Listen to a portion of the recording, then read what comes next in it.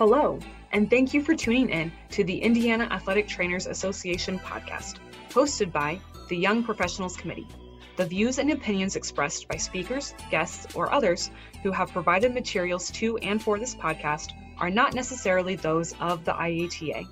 The IATA assumes no responsibility for, nor endorses any of the comments, recommendations, or materials that are provided. Do you need CEUs? Check out the IATA website, where you can find a link to EBP Central, working in collaboration with athletic trainers to continue Indiana's tradition of excellence.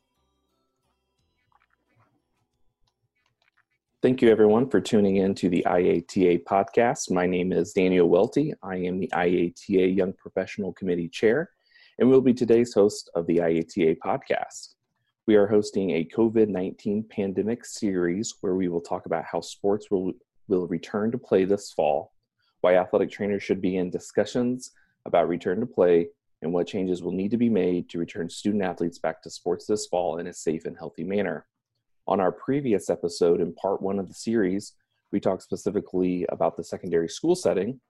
And then today, in part two, we're going to dive into the university and college setting.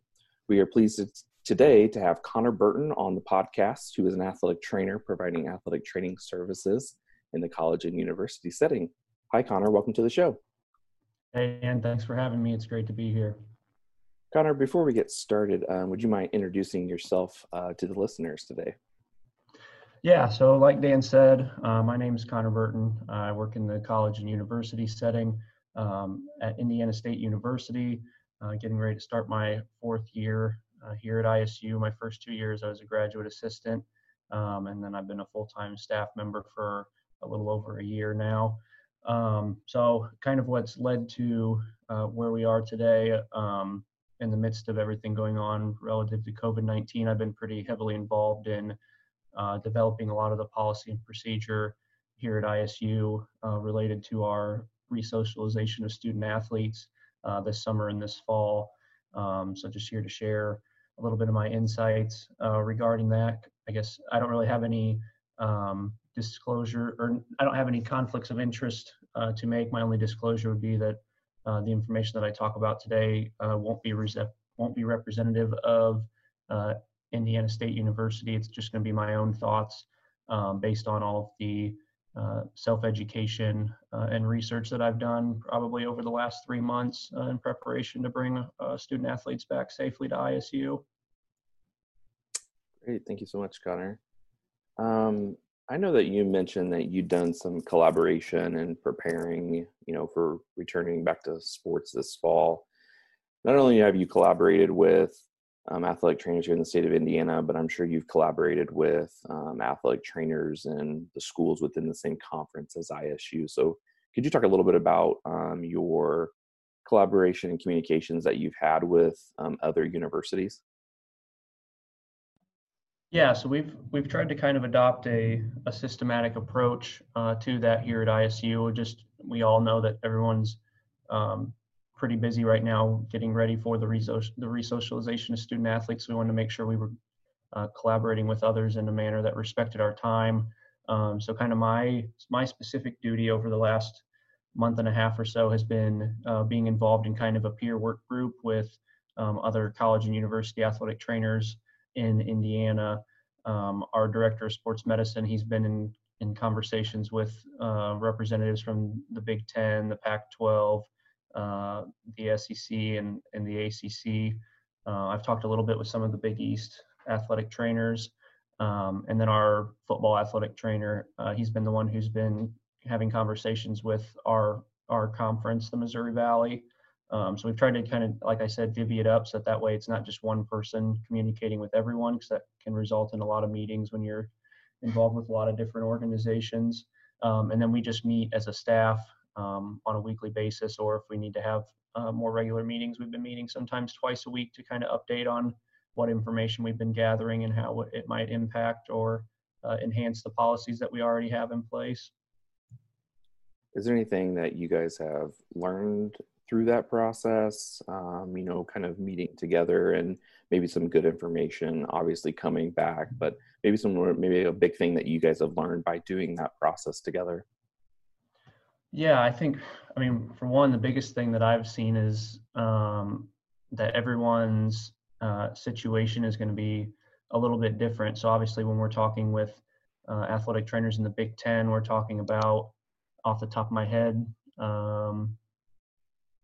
over half a dozen different states are represented, and every state's going to have its own phasing process or phasing policy that organizations are going to have to follow to meet those state guidelines. So like Indiana's is going to be different from Ohio's, and will be different from Maryland's and Pennsylvania's. So I think first and foremost is everybody's policies are going to be a little bit different because they're going to have different umbrellas that they have to fall under. And then I think too, there will obviously be a difference in resources that each university can offer. So for example, here at ISU, we wouldn't have a budget that would allow us to likely test student athletes on a weekly basis throughout the season, whereas might be seeing in the recent media that a lot of the Power 5 schools are talking about testing their student athletes on a weekly basis to find out if they're being exposed, and kind of use that as a prophylactic measure to decrease any outbreaks within the athletics community. So, really, what it comes down to is it allows for good opportunity to share ideas, but at the end of the day, you have to be able to fit all those different ideas into what's going to work best within your organization. Yeah, absolutely. Let's kind of dive into kind of maybe some specifics here and talk about what you guys have talked about, and maybe some other things that you've learned from those conversations. Let's first start with just identifying people that are at risk, whether it's they shouldn't be participating in sports, or maybe, that specific day they're maybe at risk. I don't know, maybe talk about some risk factors, or maybe some individuals that might disqualify people this fall due to COVID-19. Yeah, so I'm going to do my best as we're going through this today to reference resources throughout each different, I'll just call them little segments that we talk about. And then at the end, I'll kind of run through a long list of resources that people can use. But to specifically answer this question, the CDC provides probably the best guidance on determining who's considered an at-risk individual. Also, the NCAA put out a very good statement on the core principles that they have for the resocialization of student athletes, where they identified at-risk individuals within the athletic population, and a lot of their guidance reflects the CDC. That was the big resource that they referenced. But there are about 10 to 12 different health conditions that the CDC recognizes as someone being more at risk for, one, acquiring COVID-19, and then two, also having a more serious ailment if they were to contract the virus than someone who's considered otherwise healthy. So the biggest one, or one of the biggest ones that we'll probably see within athletics, is going to be asthma. And the important determination in that is it has to be classified as moderate to severe. And so according to the research, we actually don't consider exercise-induced asthma a risk factor for COVID-19. So if they only have to use a rescue inhaler during exertional activity, then they aren't classified as having moderate to severe asthma, and so they would not be considered at risk. But if you have someone who's using a daily regimented inhaler to kind of help mitigate any asthmatic episodes, or someone who has been hospitalized from an asthma attack in the past, that's going to be something that you would definitely want to have further conversation with a supervising physician to make the determination of what category of asthma that they fall into. There are also going to be some conditions that don't really apply to our student athletes or our patient population. So, like, obviously, being the age 65 and over, we won't have any student athletes who fall into that category, but we might have coaches or support staff that we work with, or administrators. And so I think it's also our duty to not only educate the student athletes that there's going to be individuals around them who are at higher risk, so they should be not only protecting their own health, but the health of those around them, but also we can educate the support staffs around us if they are considered an at-risk individual, and give them guidance on how they should navigate that. And obviously, universities should have policy on that relative to the HR department on if they're allowed a modified work schedule to decrease their risk of acquiring COVID-19. Some of the other ones that I'll just run through quickly that aren't always as applicable to student athletes: chronic kidney disease, chronic lung disease, which asthma would fall under chronic lung disease, but then we're also talking about emphysema and also chronic sleep apnea are two other conditions that fall under chronic lung disease. Diabetes is another one that's considered at risk. So if you have student athletes with diabetes, that's a consideration that needs to be made. And then hemoglobin disorders.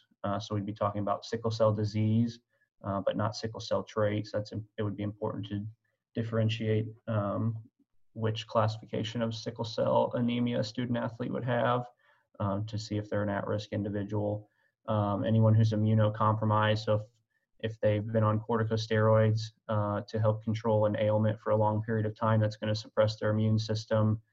Anyone who's received chemotherapy or had an organ transplant or bone marrow transplant. Which I found interesting is in athletic training, we probably don't always ask those kind of those questions during our physicals. So I think this is an area that we're in that should help us add additional previous medical history questions to our physicals for just future reference for us to know these kind of things that might put someone at more risk of a serious health condition. And then another thing would just be heart conditions. So this is going to be structural or functional heart conditions. If someone who has uncontrollable hypertension, so if they're either not compliant with taking blood pressure medication or blood pressure medication doesn't control their high blood pressure well, they would be considered an at-risk individual. Someone who has a history of heart failure, coronary artery disease, or heart disease would also fall into that category. And then also cardiomyopathies. So a lot of times we think of the classic hypertrophic cardiomyopathy in athletics, just how obviously it can be congenial, but also that extreme level of exertion that individuals can do can lead to hypertrophic cardiomyopathy. But then there's also 3 other types of cardiomyopathy, which aren't quite as applicable to athletics, but you can find further information on those on the CDC website. So let's say you did have a patient that had diabetes or has asthma, not exercise-induced, but just asthma. What kind of conversations are you having with those, are going to have with those individuals? And is that maybe a disqualifying factor for, maybe this fall and this winter season? Could you talk maybe a little bit about that, or maybe some conversations you've heard from across the state or within at ISU? Yeah, so I think the first place it starts, so we developed a at-risk individual screening tool a few weeks ago, and then 2 weeks prior to any student athlete or support staff member coming back to campus, we had to do a one-on-one phone interview with them and run through those questions to help identify if they are at risk. Obviously, like I mentioned, some of these medical health questions don't get asked in physical, so we could have even discovered information about student athletes that we previously didn't have because we just simply didn't ask those questions, and they might not have come up during their PPE. So if someone was identified at that 2-week mark prior to coming to campus, first, obviously, we kind of educated them and let them know that they fell into an at-risk category. And then we do have a policy in place for those individuals. So here specifically to ISU, we have our own 4-step phasing process that we're using that actually started last Monday. And individuals who are classified as at risk are not allowed to use our facilities until we reach phase 3, which is going to be the middle of July. And so that kind of allows us an opportunity to know that those members of the athletic community who have come back to campus, they've had 5 weeks being integrated into that environment. And so it can give us a pretty good idea of how safe the environment's going to be for those at-risk individuals. But I think you do bring up a good point when you mentioned, is it a temporary restriction for at-risk individuals? Should there be consideration of them potentially missing an entire athletic season? I think it's tough to say. Obviously, I think a lot of that's going to depend on what the institution, what their guidance is that they put out. And also it's probably going to base a lot on what the trends are both locally and nationally relative to COVID-19 cases.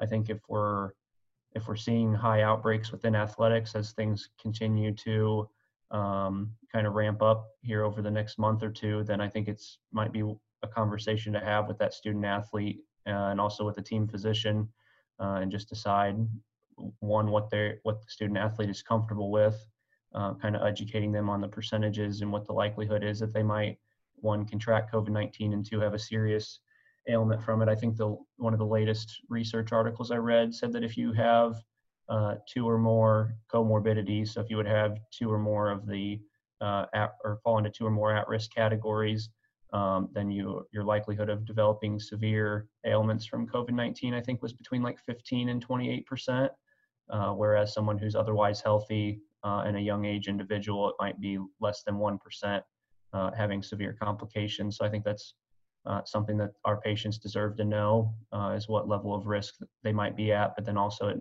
obviously there needs to be discussion within the medical staff as well to help make that decision too. It definitely sounds like there's going to be a lot of patient education, especially with those that have maybe diabetes or asthma or any comorbidities. Could you also talk about maybe some more patient education that ISU or you've heard across the state or other conferences that you guys are going to do from a patient education standpoint, not just those high risk individuals, but all patients that we're providing care to? Yeah, so I mean, I think the patient education aspect is going to be a huge part of this. I mean, you think about the whole idea of the more we know about something, it's more likely that we're going to be following best practices, understanding the severity of the situation that we're in. And that's actually a lot of the guidance from not only the CDC, but the NCAA as well, is that we should be providing thorough education to our student athletes as we start to re-socialize them back into the athletic environment. So we've kind of developed a 3-phase education process at ISU. So we have educational materials that student athletes started to receive in the 2 weeks leading up to their return to campus. We have information that they're receiving the first week that they arrived to campus, and then we have ongoing education and reminders that they receive indefinitely while they are back within the athletic community. So some of those topics include like best practices on social distancing, hygiene and hand washing. We kind of give them an overview and made an infographic of what the basics of COVID-19 are. So like symptoms to watch for, symptoms that are recommended by the CDC to seek out immediate medical attention because you might be considered to be having a severe ailment from COVID-19, how it spreads. So we talk with them about like physical contact, close contact, and proximate contact, educating them on how it's spread through air droplets. And then that's why we have social distancing measures in place, why we're asking you to wear a face covering, wash your hands so regularly to help mitigate the transmission of this virus. Obviously, we've given education on at-risk individuals, not only just to those at risk, but then also to other members of the athletic community so that they can be empowered to help protect their peers as well if they are an at-risk individual. And then we just updated them on what our phasing process is so they know what the restrictions are within each phase, as well as helping them understand how to navigate shared housing. So a lot of them are going to live with either teammates or another student athlete, or sometimes even just a general student who's a friend of theirs. So helping them know you should be cleaning surfaces regularly. You should try to avoid being in shared living space at the same time, things like that as well. And then we just gave them a pre-arrival checklist of maybe some resources and things that they should bring with them to campus, such as disinfectant products, because I don't think every school is going to be able to provide all of those resources to every individual member. So just helping them know what kind of things they should bring to campus. And if they can't, like for example, if they can't find an approved disinfectant, you can make a bleach solution out of bleach and water that still meets the guidelines for sanitization. Yeah, a lot of patient education there, and I'm sure they're overwhelmed maybe a little bit. And obviously with that education is going to be those screenings on a daily basis. So each, in the college and university setting, we kind of break it up sometimes by team. You got the football team, you got the soccer team, you got the basketball team. And so, each university is going to, like you said at the beginning, kind of every university is going to be a little bit different based upon the number of staff and those types of things. But what are some ways that you guys are going to be doing that daily screening? And are you going to be doing a daily temperature, multiple temperatures a day? I guess, what's that process that you guys have talked about or heard across the state? Yeah, so like you said, every university is likely going to do things a little bit different based on what they have access to. I think ultimately, you'll hear some conversation if you've people who have been reading a lot of the stuff in the media right now. There's actually a couple of larger institutions who are kind of against the idea of daily screening, or at least daily temperature screening. One, because if we're not catching it until they have symptoms, we know that there is an infectious period 2 days prior to symptoms developing. So, for example, we're doing screening today here at ISU, and this is a Monday that we're recording this. So if somebody came in today and reported symptoms, then anyone they were with, if their symptoms started today on Monday morning, then anyone they were with yesterday and anyone they were with Saturday is now considered a close contact, because you're actually infectious 2 days prior to your symptoms starting. There's actually some schools that feel like daily screenings isn't enough because we're going to miss out on that 2-day window of opportunity. And I think that's where some of the justification for regular testing comes into place. But then you also have the conversation of the tests aren't quite as reliable as we'd like, where upwards of 30% of tests are going to be a false negative. So it's where it's going to tell you that you don't have COVID-19, but you could actually still have it. So there's pros and cons to both arguments, really. But for us, we think that the daily screening is a good prophylactic measure, because it's going to allow us to know who is safe that day to enter a facility from a symptom standpoint. Obviously, we won't know if they're just in that infectious period prior to symptoms starting, but we at least know if they have active symptoms going on. But kind of what that looks like for us right now is we have a centralized screening location that's open from 6:45 a.m. until noon every day. And the student athletes who are on campus right now, which is football and men's and women's basketball, they have an assigned screening time where they come and they get screened. That's a physical temperature screening daily, and then they are supposed to fill out a survey that we have prior to coming to campus, where they're asked if they have any of the symptoms of COVID-19, if they've been around anyone with symptoms, if they've been around anyone who's been diagnosed with COVID-19, and if they have ignored social distancing advice outside of the ISU athletic facilities.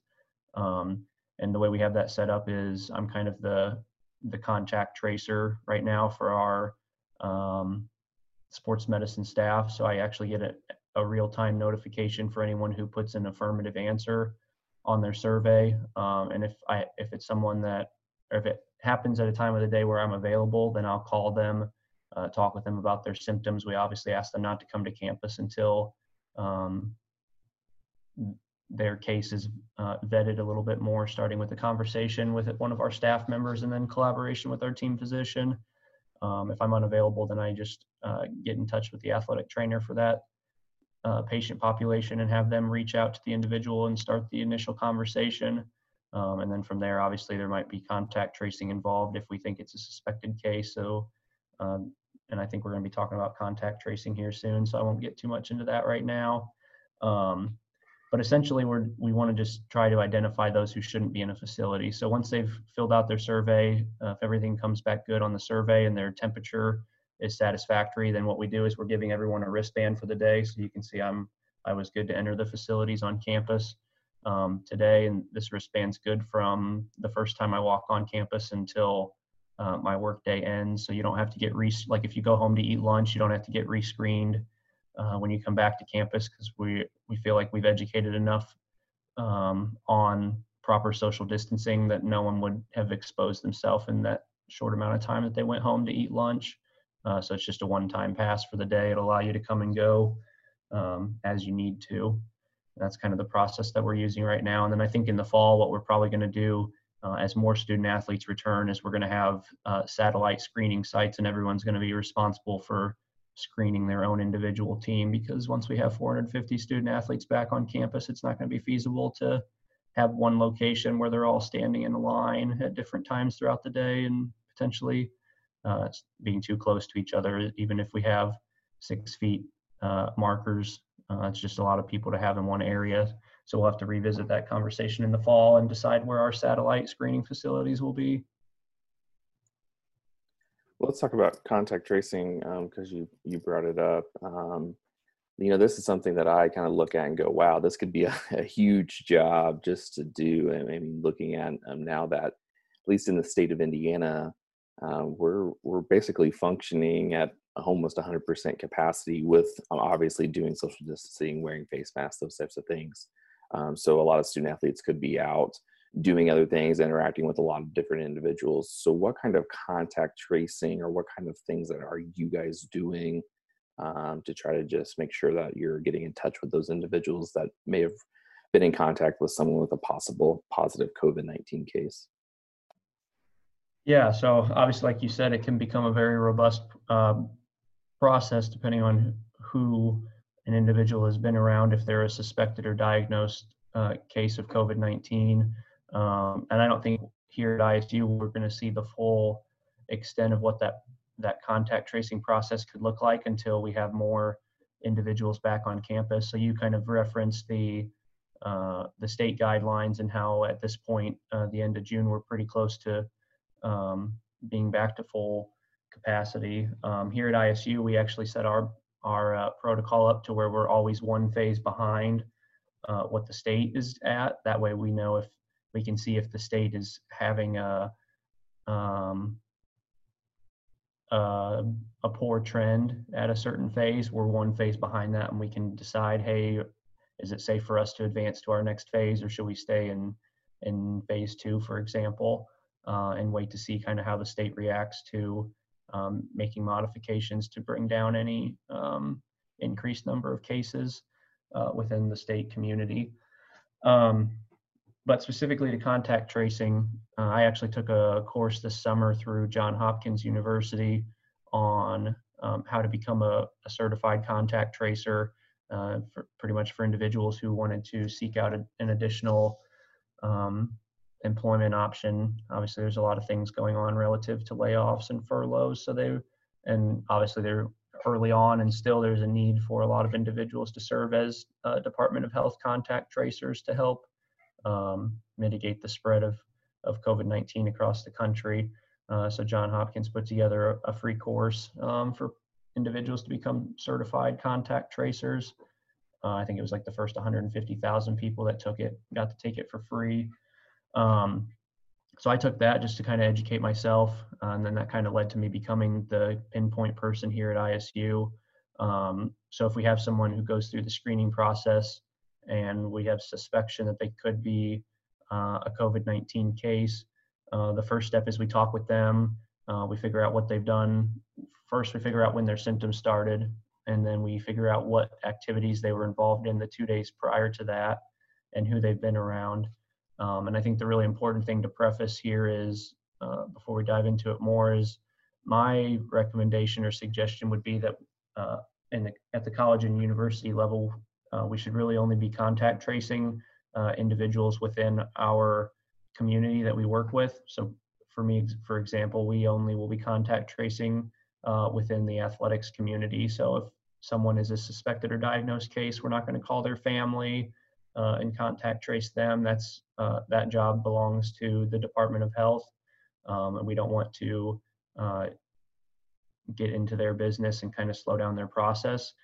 So we will just be contact tracing teammates, other student athletes, support staff here at ISU, who will obviously, if their names are brought up to the Department of Health, they're going to be involved in the formal contact tracing. But we feel like, because we know the intricacies of our organization so well, that we can quickly identify where people have been, because we're using a sign in and sign out process with each of our facilities right now, just to know timestamp wise where people have been at what time and what day.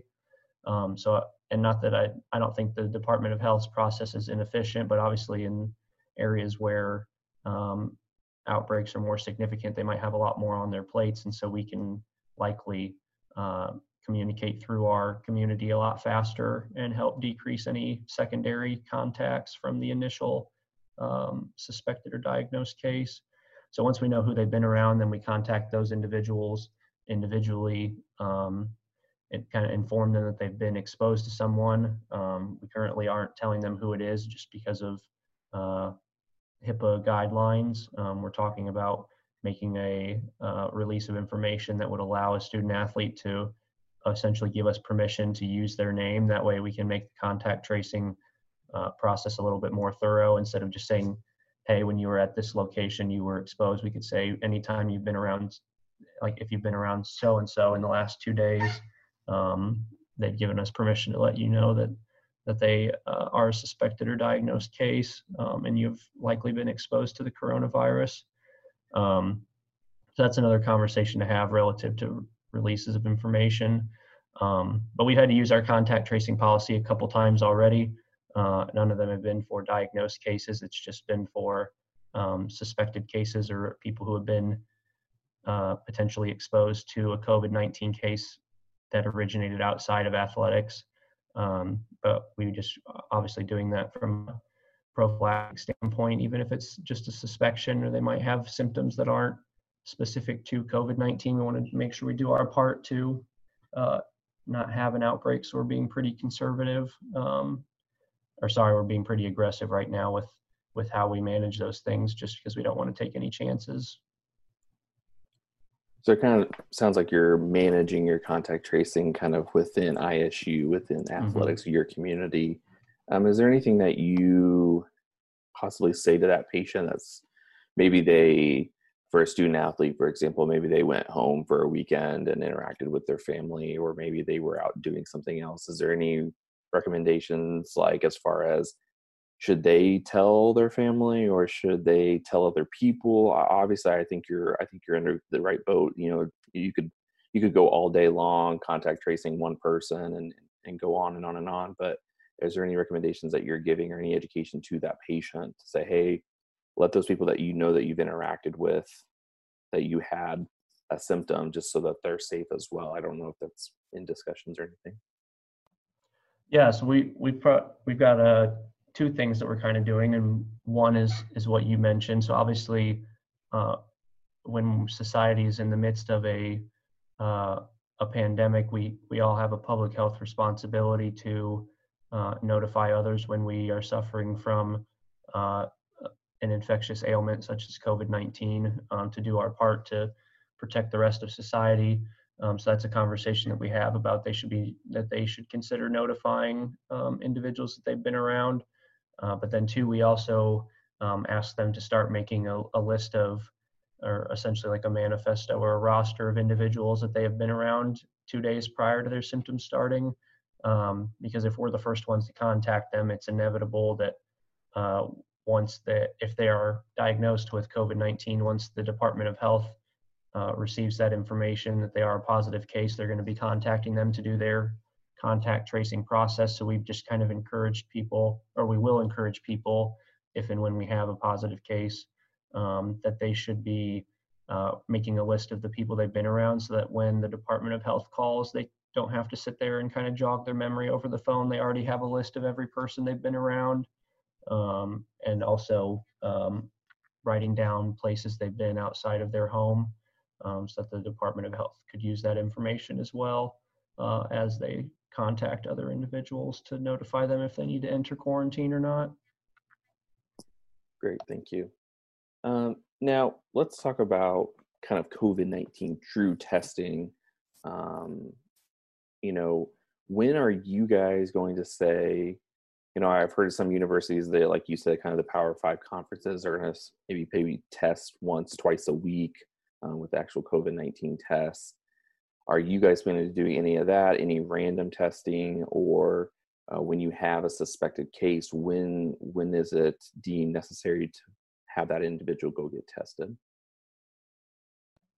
Yeah, so we've had a lot of conversations relative to prophylactic testing, especially in light of what the media has highlighted in the last 6 or 7 days about the policies from, obviously the media always focuses on the Power 5 conferences when it comes to talking about anything relative to athletics. They get a lot of the spotlight being the larger institutions. But we've had a lot of conversations here at ISU as we've seen a lot of those policies and procedures from other universities start to become public. And we actually have every Monday our ISU task force meets and discusses kind of updates on where we're at, what new information we've acquired, and how that could potentially impact the policy and procedure that we've already had approved. And then if we rewrite anything, obviously that will have to be voted on and approved by the university. But the conversations that we've kind of had is at this time, especially with the small number of student athletes that we have on campus, so men's and women's basketball, they've been allowed to bring back any student athlete who's not at risk right now. And then football has been allowed to bring back 60 of their, I want to say somewhere around 95-man roster, 105-man roster, however many student athletes they have on the team. And that allows us to utilize our facilities to the capacity that we can right now based on the restrictions that we have in place. And then through each phase, we'll gradually integrate more student athletes. But we feel, based on the screening process that we did pre-arrival to campus and then the daily screening, that at this time we don't need to do prophylactic testing. We had every student athlete complete a 14-day quarantine prior to coming on campus. So today is the first official day, June 22nd, that student athletes at ISU can begin working out and utilizing facilities on campus. So leading up to today, they completed a 14-day stay at home. So even if they had COVID-19, it would have passed through their system in that 14-day period, and they would no longer be contagious coming to campus on June 22nd today. So that's kind of why we felt like we didn't need to do that testing. These are my personal views that I'm about to say, so it doesn't represent ISU, but I, for one, feel like regular testing, or at least testing when people first come to campus. You hear some of these universities that they do a 14-day quarantine, and then they either test before starting the quarantine or after. I'm kind of the mindset of, if you're already having them go through a quarantine to where COVID-19 would have passed through their system and they'd no longer be contagious, I think it's kind of a waste of healthcare dollars and resources to complete testing if you're already having them stay home for 14 days. Obviously, some of that could be a kind of a PR thing where the public's finding out that the university's doing this to protect their student athletes. And it also gives a lot of peace of mind to the athletic community if they know individuals have been tested.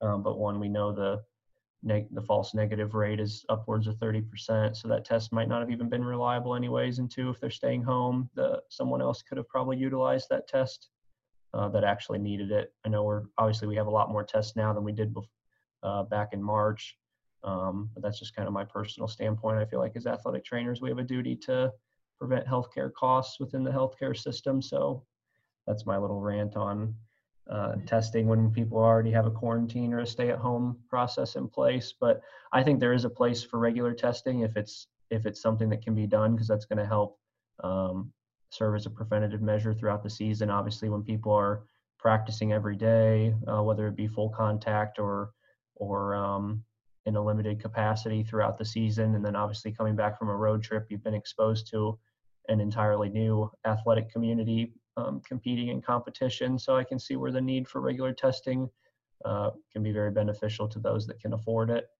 within their athletic budget. So I guess, when do you say that a patient needs to go get tested? Are you guys saying, hey, like, because you have, on the screening that you have, you said yes to 2 of these things on the screening, do they need to go get tested, or how is that process going to work for you guys on that end? Yeah, so our first step is obviously to, once we see the results of their screen, or if they have a fever when they report to campus, we ask them to go home. We complete a telehealth appointment with them, so it decreases the number of physical contacts on campus. We get the full history of the case, and then we ask them to stay at home while we talk to our team physician. Ultimately, our team physician gets to make the decision relative to who gets tested, and he has a lot of resources that he's using relative to the CDC, the State Department of Health, and also Union Hospital where he works, as far as guidance on who should get tested and who might not need to get tested but should have their symptoms monitored over the subsequent days. So like, for example, if someone were to report to campus with a headache and let's just say like a cough, maybe some fatigue or some body aches, it could be just a cold. They could be dehydrated if they've been working out on their own. Yes, there's our symptoms of COVID-19, so that's something we have to consider as well. So really, I guess what I was getting at is it's really a case-by-case basis. There's not really a clear cookie-cutter answer to that. I think the interesting thing is a lot of the research now is showing that up to 40% of people who have COVID-19 don't even experience fevers. They might have other symptoms, so we can't rely on just a temperature to decide if it is COVID-19 or if the symptoms are related to another health condition. But I think the collaboration is the huge piece on that, and just talking with your team physician to make that determination. Like, obviously, if somebody has like one bout of diarrhea, we know diarrhea is not necessarily the most consistent symptom, although we're starting to see now that COVID-19 can impact the GI system more than we thought initially. But if they just have like one bout of diarrhea, we might ask them, hey, what'd you eat yesterday? Does that kind of food typically upset your stomach? Have you had any more episodes of diarrhea? And depending on how those conversations go, we might just ask them to remain home for the remainder of that day and the next day. And then if they stay asymptomatic for 48 hours, so 2 days, then we feel comfortable that they can return to campus, and it was likely just exposure to food that upset their GI system. So it sounds like you're taking a more targeted approach, because not every symptom, I think one of the symptoms is muscle pain. And in sports medicine, I mean, how much do we deal with muscle pain? So, so I think it's relative. And so understanding it's medicine, it's a puzzle. And so you're trying to figure out, okay, does this person need to be tested? Does this sound and look like COVID-19? Okay, then let's go get a test. So I think that's what sounds like what you guys are doing over there, which I think is great. So, yeah. And one other thing, so we, relative to kind of the atypical symptoms. So what we kind of think of as like the less distinct symptoms of COVID-19, which the CDC kind of categorizes the distinct or consistent symptoms and the ones that don't happen quite as often. So if we have someone who reports with atypical symptoms, we obviously follow that 48-hour policy, or if a better diagnosis can be made. So if within that 48 hours we decide, your symptoms are your seasonal allergies, and then if we have them start taking their seasonal allergy medication and that clears their symptoms up, then our team physician can make the determination to allow them back into the facilities sooner than that 2-day period if a better diagnosis can be made that's not contagious. We have kind of that clause in our policy that doesn't restrict us to just holding people out for 2 or 3 days or 10 days if it is a suspected. Obviously, if it is a suspected case, they are going to be out for 10 days, but if it's a little bit more in the murky waters of something like just like DOMS or muscle ache and fatigue from a tough workout, we're not restricted to just holding people out for 2 days just because it's a potential symptom. If we can come up with a better diagnosis, we will allow them to return sooner as long as it's safe to do so. I know you talked about football, a number of football individuals back, and men's and women's basketball at ISU being back. And I think one of the biggest things, like here in the state of Indiana, where the Back on Track Indiana plan and how it really kind of a phase process back into quote unquote our normal lives. So can you talk a little bit about maybe things that you've heard across the state, or what you guys are going to be doing at ISU as far as phasing people back in to athletics?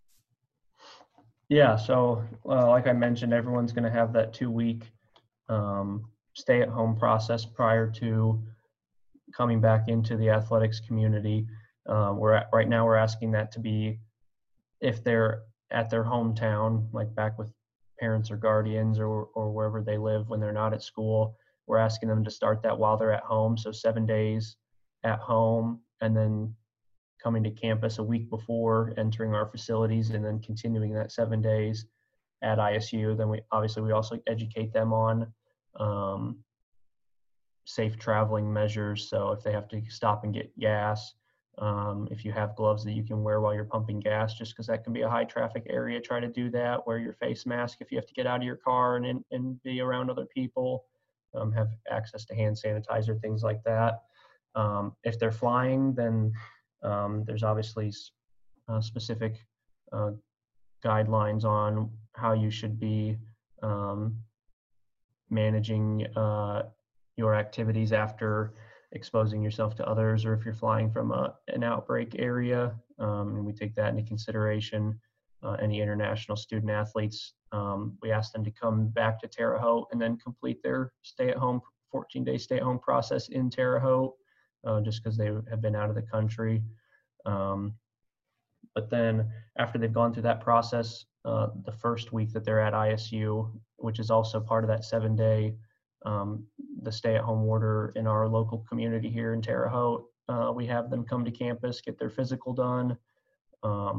It's a returner. They're doing a telemedicine returner physical because there's no need for a physical encounter unless they have a pre-existing injury that they still need clearance from. They're receiving all of that patient education that we talked about before, so that it's fresh in their mind when they start using the facilities in a week. And then our process right now for this summer, so like I said, this is our first week actually having student athletes utilizing our facilities.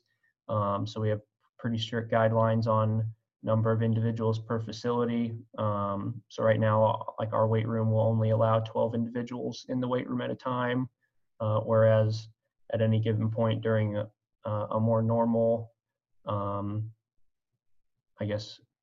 period that we're living in, we would probably have upwards of 50 to 60, maybe even 70 individuals in the weight room at once. So we're obviously cutting our numbers down quite a bit right now to respect social distancing and guidance from the CDC and OSHA on how many people you should have in a facility based on square footage or max capacity. And then all of our actual athletic activities right now are non-contact, and they're all individual workouts right now. And then when we start phase 2, we'll start to allow individuals to work out in small groups of no more than 8.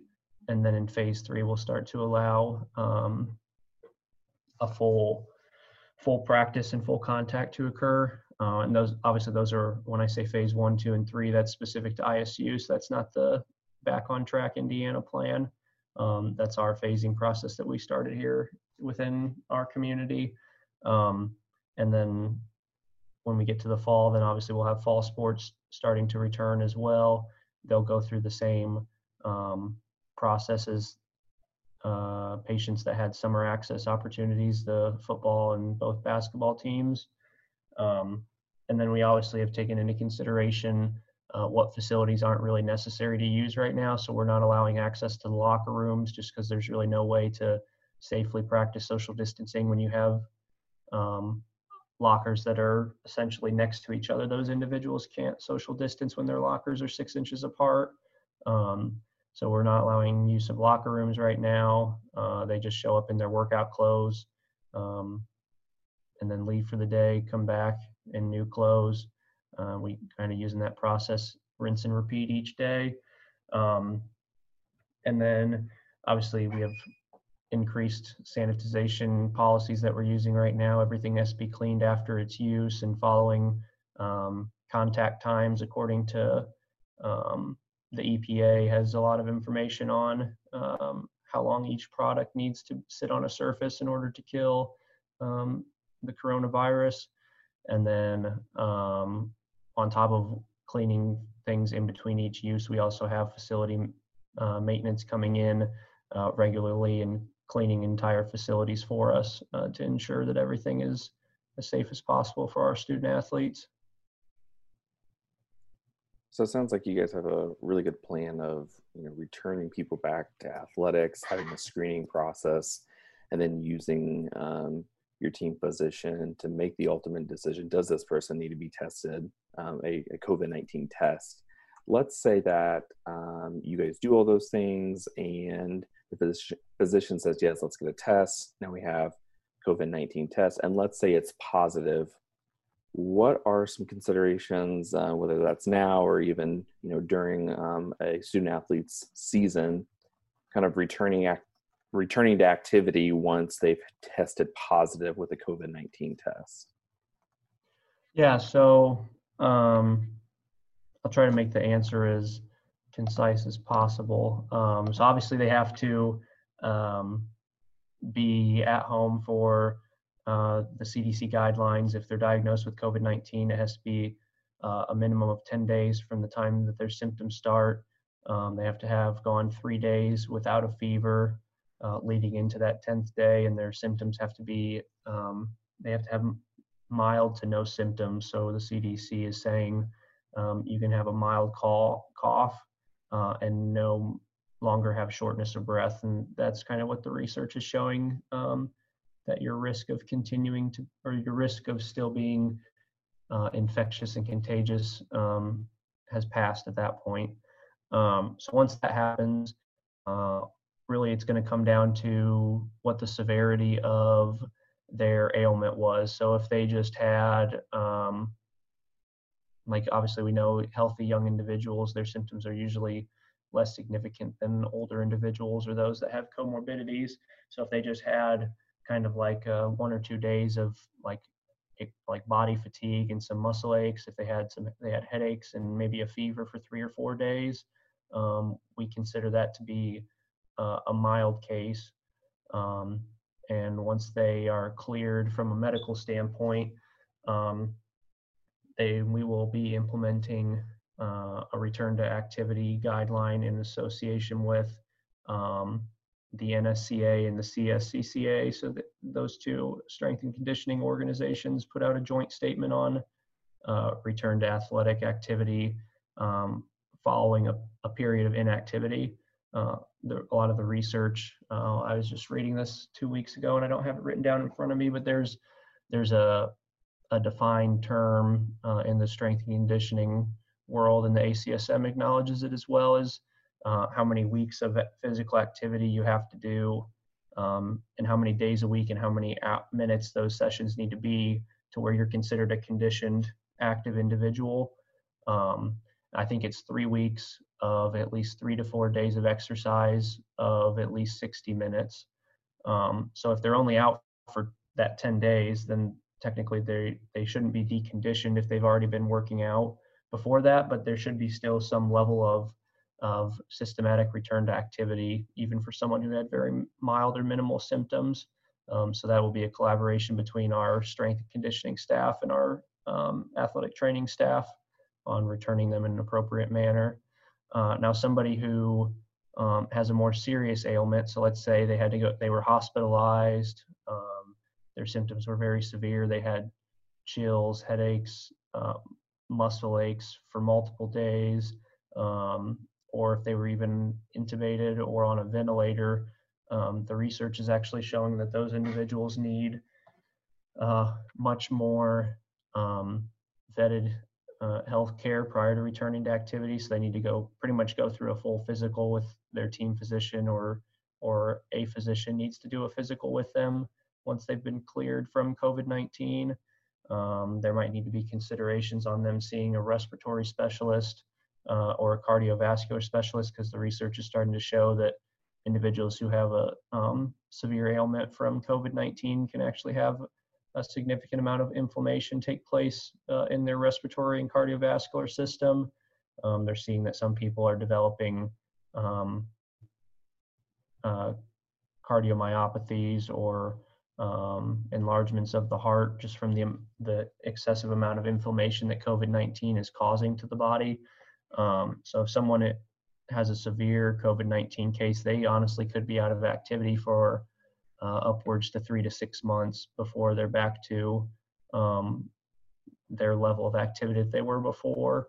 I've talked with some colleagues about that, and there's actually been some research done, very minimal right now because we're only a few months into this pandemic with COVID-19, but they're seeing that even elite athletes, if they were to have a significant ailment from COVID-19 and be ventilated or on an intubator or be intubated, that they could be out for up to 6 months just because of how much it sets them back from a respiratory and cardiovascular standpoint. And at that point, they should have a good deal of workup done to make sure that their body and their systems can handle the demands of the level of activity that they were conducting prior to becoming ill.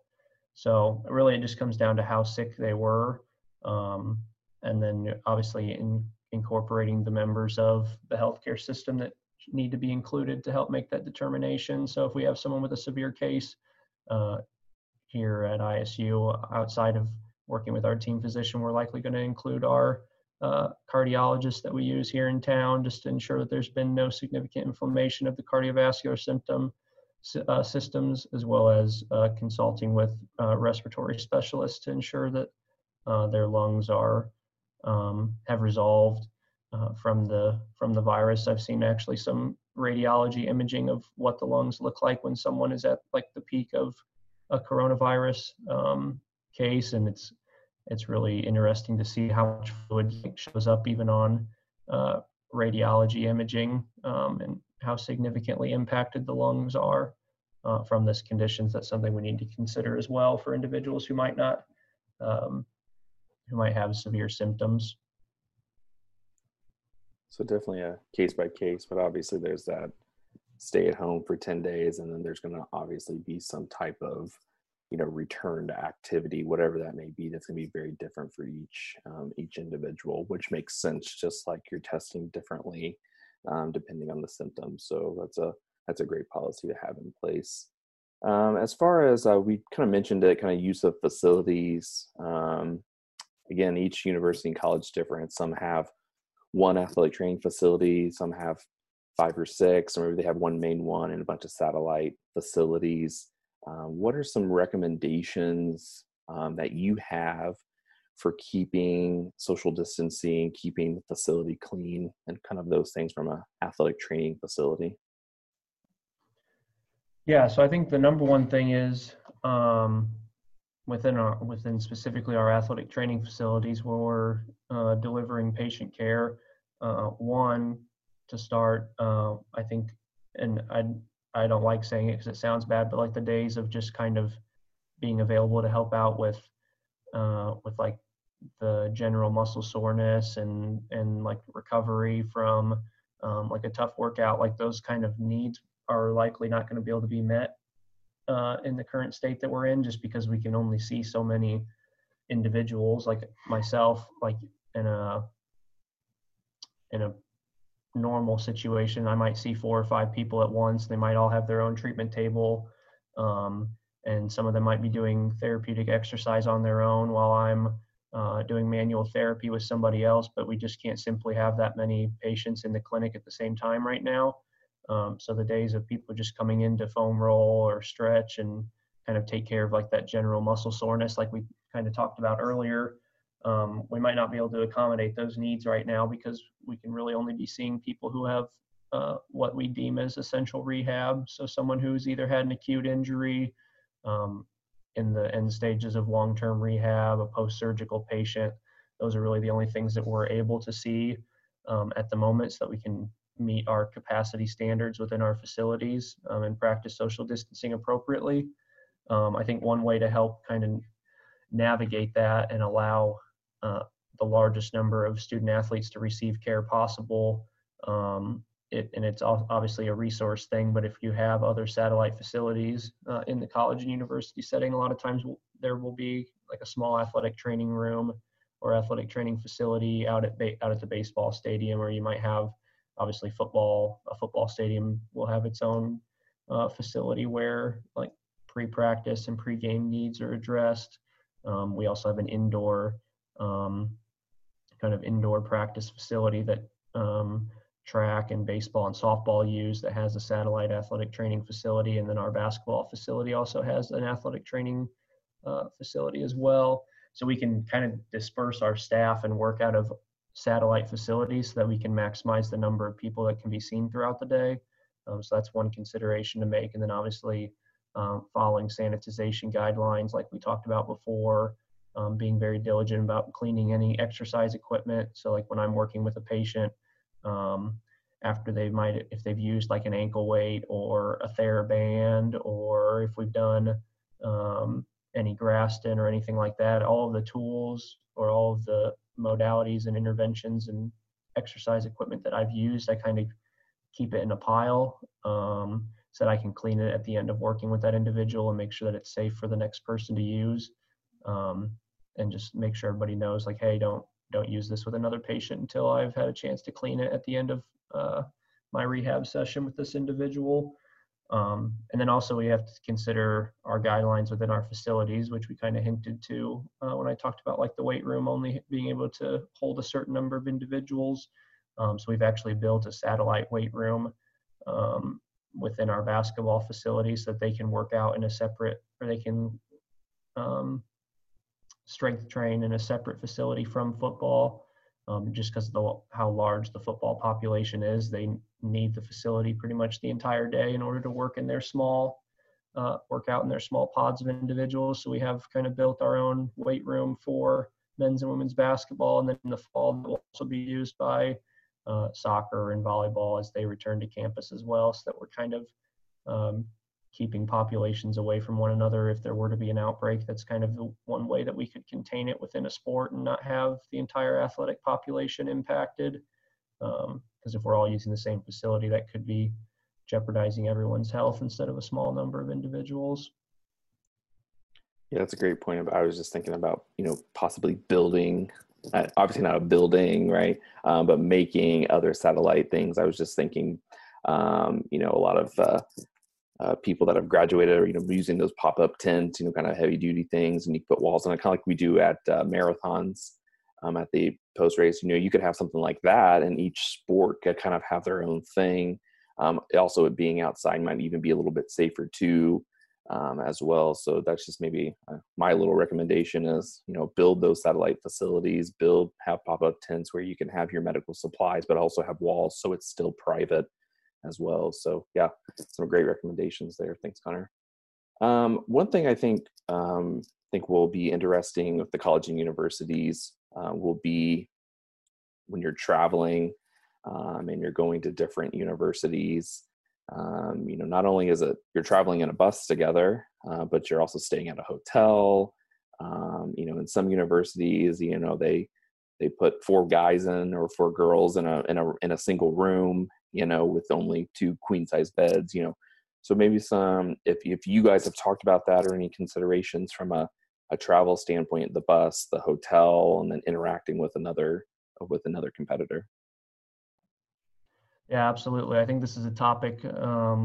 Obviously, we can all kind of have some notions right now about how we think things are going to go, but ultimately, there's still a lot of uncertainties and questions that can't be answered well by the research just yet. And I'll kind of get into those as we're talking. I've got a few notes here, so if you see me looking away from the camera, I'm just making sure that I don't miss anything on this topic. But I actually had a pretty impactful conversation with Ralph Reef about a week or 2 ago, and he was saying that it wouldn't really surprise him if we see athletic events canceled like the day of competition or the day prior to competition, just because someone starts to develop symptoms. So like, for example, if I'm traveling with men's basketball this fall, let's say we have a Saturday game, we get to the hotel on Friday night, if somebody starts getting sick, as soon as we get to the hotel, and if it's severe symptoms that are pretty consistent with COVID-19, how do we determine if everyone is sick because we've been on the same bus together, or we've been on the same flight together, if it's a longer trip? So there's going to be a lot of difficult conversations that I think are going to occur relative to those kind of things on the road. And I think that also leads into the whole idea of like, what kind of obligation do we have to another athletic community. So I know our conference right now is having conversations between the directors of sports medicine and the athletic directors, trying to develop a policy on what information each team is going to be, or each institution is going to be responsible for providing to another institution. So for example, am I going to be required to disclose, maybe not disclose specific names, but let's say, for example, that Indiana State's playing Ball State in November. Am I going to be required to disclose to Troy, the athletic trainer at Ball State, and to their institution that we've had 2 or 3 people that have had symptoms? Will I be responsible for disclosing that we've had a diagnosed case, but they've been put into they've been put into isolation, and disclosing who else they've been in close contact with? Just a lot of things that are going to have to be decided between now and then in order to ensure that we're all keeping our student athletes as safe as possible. I think another important conversation to have is really, we don't know how safe traveling is going to be right now. When you think about like football, for example, you put 40 or 50 kids on a bus, but for a football team, you need 2 or 3 buses in order to get to where you want to go. And you can't really practice social distancing on a bus unless you're going to increase your number of buses to 6 or 7. And not every athletic department is going to be able to afford to do something like that. So I think we're really going to need a lot more guidance between now and in August and September on is wearing a face covering enough on a bus that's circulating the same air to keep everyone on that bus safe for a 4-hour bus ride or a 5-hour bus ride. If they're maybe everyone needs to wear a certain kind of face covering that can filter the air better, or maybe buses are going to have a better ventilation system. I don't really have the answers to all that, because I don't think that's really my expertise area where I can shed a lot of light. But really, I mean, an ideal world would be that there's some level of immunity established by then, which I think we're still quite a few months away from that, or a vaccination, which obviously we know, looking at the history of the human race, it usually takes 3 to 4 years to develop a successful vaccine, and we're only 6 or 7 months into COVID-19 right now. But I think the hope would be, since everyone in the world right now is focusing on a vaccine for this virus, that maybe we'll get it sooner than 3 years from when it first impacted our society. But yeah, road trips are going to be very interesting this fall. I think it's going to take a lot of communication. I think it's going to be important for universities to communicate with one another. I think using an honor system is going to be very important, that we're not just trying to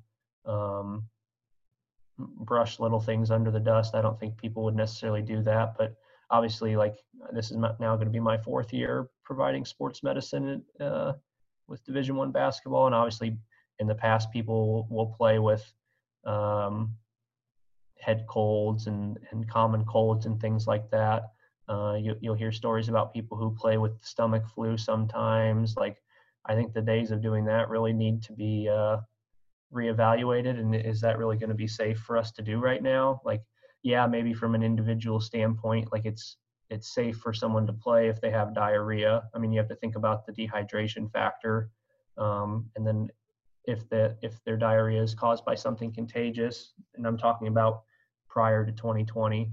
But I think going into this upcoming season, we're going to have to be a lot more strict on what symptoms we allow people to play with. And I think it's going to be difficult, because I think within athletics, we're all used to a certain level of navigating things and knowing what level of risk it's okay to put someone at. And obviously, when I say risk, I'm talking about like considering the amount of dehydration from someone that has diarrhea but no other symptoms. But like knowing that diarrhea is a symptom of COVID-19, maybe the days of letting somebody play with having diarrhea leading up to a game, that those days might not be a thing anymore, or at least this upcoming athletic season. We'll just have to see. So I'm going to ask maybe a tough question, a big question here. Obviously, I know that you don't have the golden answer here, but my question with all this screening, with COVID-19 testing, I mean, we still need to just truly be testing the people that have true symptoms, with the possibility of you may arrive at a hotel on a Friday and the game on Saturday is canceled. So now all of that money is washed, and now you just took a bunch of people to a different state and traveled. And so I guess my big question here is, are sports worth it to play this fall? Yeah, and obviously, like I said before, like a lot of this is all my views and my views only, and we haven't really had those specific conversations in great detail at ISU. I think part of that is because the state of Indiana has been trending in a pretty good direction since early May, and obviously we're starting to see some of these states in the South and the West and the East Coast that are starting to have either a return of increased cases, or they're having their increased trends for the first time. So I think those conversations are going to start to happen, especially with everything coming out relative to larger institutions. And I'm sure a lot of people have seen like the Clemsons and the Texas Techs and the Houstons that have had a dozen or so positive cases when they've come back to campus, and they've had to either discontinue workouts indefinitely as they decide how to phase back in again.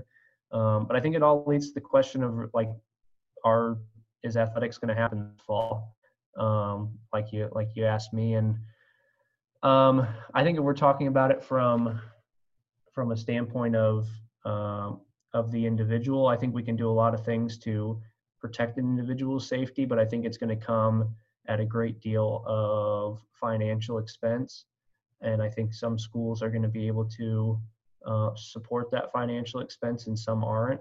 So I think it's going to be, unfortunately, I think part of it's going to come down to what can be feasibly provided. I think a lot of it's going to depend on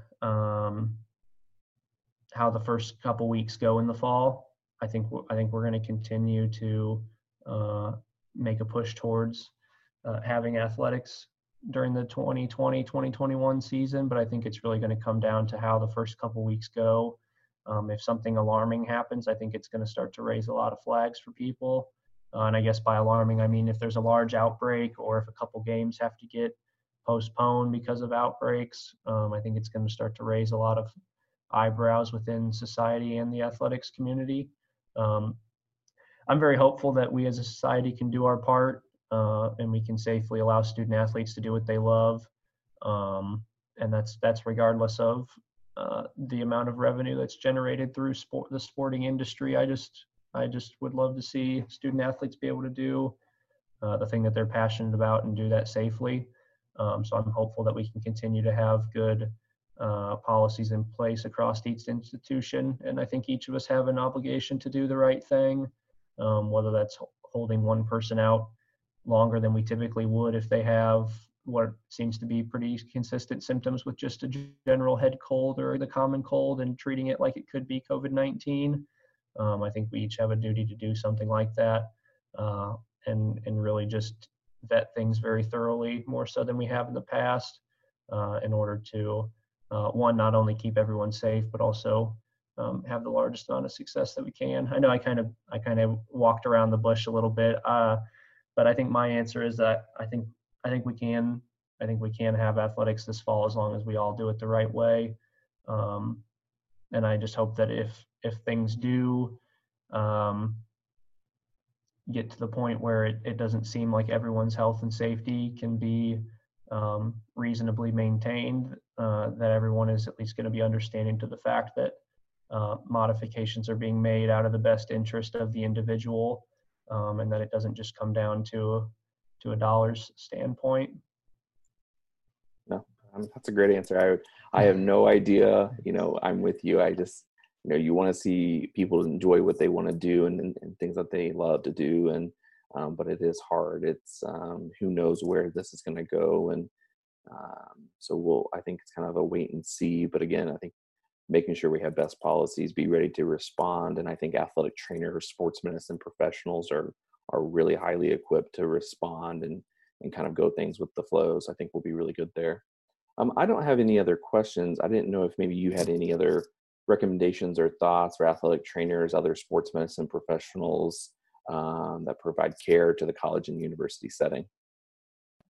Yeah, I've got two things that I wanted to touch on just to wrap up, if we didn't talk about them specifically, and then obviously I'm happy to have you tie in my contact information into the presentation, whether it's in the text box below the video or whatever works best on your end. I'm happy to answer any questions people might have. But the first thing that I wanted to just leave with everyone is, if you haven't already started writing policy or you don't have all your policies and procedures written, I just wanted to give a quick summary of some different policies that you should maybe consider having within your sports medicine staff, just to help ensure the safety of your athletics community that you provide care to. And obviously a lot of these things we've talked about, but I think it's important to have a policy on your daily screening process and what that's going to look like, and then the procedures that you take when you have anyone that has an affirmative answer, meaning that they either report having symptoms or being exposed or not practicing appropriate social distancing, having a contact tracing policy in place that your staff knows what questions they're going to ask everyone, and who's considered a close contact and who needs to be contacted. I think it's important to have a policy that at least denotes who is on your COVID-19 task force. So here at ISU, we have a very encompassing task force of individuals who have been helping write all of our policies. So different groups on your campus that you might need to think of would include university legal counsel, university leadership, student housing or residence life, from the standpoint of one, is the university going to be offering any designated isolation or quarantine areas, and how can athletics work their policies into that? Obviously you need athletics administrators involved in the policy development. I think academics needs to be involved in some capacity, as someone who's suspected or diagnosed. It's going to impact their academic experience at the university. The university facilities department needs to be included because they can help a lot with either redesign of facilities for ease of use during these restrictions that we have, and also cleaning measures. You should consider having any behavioral health services on campus involved in policy writing as well. And then also environmental safety is another group, or risk management's another group of individuals to consider having involved in your policy and procedure drafting. Obviously, it's important to have a very systematic phasing process local to your institution that also at least meets at minimum meets the guidelines of the state reopening process. And then, like I said earlier, we're actually being more conservative and staying one phase behind the state so that we can proactively see how the trends are going across the state as things open up more and more. You should have a COVID-19 management policy and procedure, which should be at minimum reviewed by a team physician so that they're comfortable with how a COVID-19 case will be managed within the university. Ours was actually written by our team doctor because he just wanted to make sure that it was as thorough as possible. You should have a policy on how you're identifying at-risk individuals within your organization prior to coming back to campus. The one that I didn't think about, but we had a staff member write this up a couple of weeks ago, everyone should consider having a staff contingency plan. So obviously we're doing all this that we can to keep our student athletes safe, but there's also a certain risk that the sports medicine staff can get sick as well. And you should have a plan in place for how your staff will reorganize itself in the event that someone were to get sick. So for example, we have it written up that if I were to contract the coronavirus and I was a suspected, or I was a close contact and I had to be out for 14 days, we have identified who 3 individuals would be from our staff who have a lower patient load right now that could fulfill my duties for me while I'm on sick leave. So that's something that I think universities need to consider right now as well. Having policies on facility cleaning and operations is also important to have too. So that was all I had really relative to policies. Obviously, that was just kind of reading off what the policy should be. It's not really getting into the nitty-gritty of what each one should look like, but I think this last part can kind of help with that. And I just wanted to kind of throw out the different organizations that are providing guidance on developing policy in the COVID-19 era. So obviously the one that's been probably referenced the most so far today is the CDC, and they're going to be offering a lot of guidance on how we one, prevent, and two, manage COVID-19. I think OSHA is another good one that athletic trainers should be reviewing the guidance that they have on their website right now relative to COVID-19 and how to properly set up facilities. The NATA and NCAA have good recommendations and guidelines. Obviously, our local state Department of Health and your local county Department of Health are going to have information that you should use when you're looking at trends and if you can advance through your phases within your institution. The American College of Health Associations, they actually released a statement on the reopening of institutions of higher education. So that's more general to the entire university, but I think there's good information in there that sports medicine staffs can use. And then also American College of Sports Medicine and the National Strength and Conditioning Association will have resources relative to returning to athletics following a period of inactivity that I think is important as you mitigate any physical ailments relative to deconditioned athletes returning to athletics too soon. So those are some of the organizations that I just wanted to highlight for individuals to look to gain further guidance.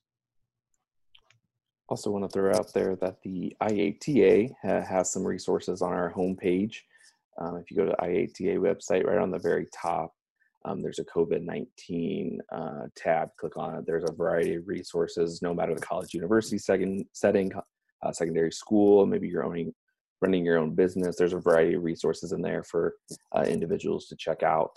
Connor, I kind of want to shift gears just a little bit here and talk about your involvement with the IATA as the Development Committee Chair. So I wonder if you could let the listeners know what the Development Committee does and your responsibilities within the IATA. Yeah, so thanks, Dan. I appreciate you highlighting that as well. So my involvement with the IATA, being the development chair or development committee chair now, is a large part of what I do is to help develop strong relations with outside organizations and corporations so that we can acquire corporate partnerships and have kind of some mutually beneficial relationships with other corporations and organizations that might either offer products that support the sports medicine industry or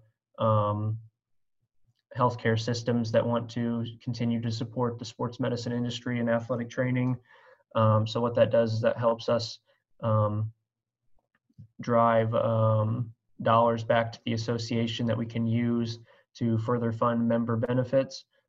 So trying to develop a good, robust list of sponsors so that one, we can have ourselves as athletic trainers advertised and advocated more, but then also generate funding that we can use to then provide you all as the members with additional member benefits.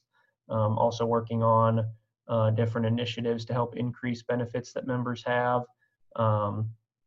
whether it be developing additional member benefits with discounts to certain suppliers of sports medicine materials or some things that we're starting to work on, nothing finalized yet. Working on really any ways that what we do within other corporations can benefit you all as the members. So I also work with our membership committee and have been involved a little bit with the Young Professionals Committee here, doing some things relative to COVID-19, like with this podcast series, that we can really just help empower our members as much as possible to feel comfortable navigating any tough situations that we might face within sports medicine and working in the healthcare system. Great, thank you. And then any listeners out there that are members of the IATA or even sports medicine professionals in general. If you have any questions, or if you're looking to be involved within the IATA, you can go again to our website. If you go under committees tab, Connor Burton, if you just click on his name under the development committee, that's his email, so you can get in contact with him. My name's on there, but anyone within the IAT leadership or any of the committee chairs would be more than happy. I know we're always looking for people to volunteer, whether you have a couple hours a month or if you're looking to get more involved. We would be glad to have you and be involved within the IATA. So it's just my little plug there for the IATA, and hope to see a lot more members be involved, and hope everyone enjoyed this podcast. Any last words, thoughts, Connor? No new information. Just want to say thank you for your time today, and I appreciate all the listeners at home.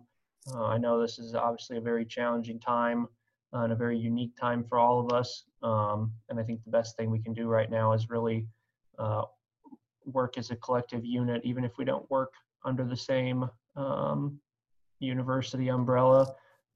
We all work under the same professional umbrella, and I think we can help each other, empower each other to be the best that we can be during these tough times. So like Dan and I have both said, I'm happy to talk with anyone and everyone about any questions, or maybe vet a little bit more things specific to the situation you're in within your institution. I'd be happy to find some time to chat about that, because we can probably learn something from each other. Connor, thank you so much for joining me on the IATA podcast today. Thanks, Dan. Thank you all for listening to part 2 of our COVID-19 pandemic series on returning to sports. Hope all of our listeners have enjoyed the podcast today, and we hope you subscribe and rate our podcast on the podcast platform that you are listening from. Thank you for listening to the Indiana Athletic Trainers Association podcast, hosted by the Young Professionals Committee. The IATA would like to thank elite sponsor Methodist Sports Medicine and bronze sponsors Ultra Ankle and Myotech. Be sure to follow the IATA on Facebook, Twitter, Instagram, and YouTube for information on any upcoming events.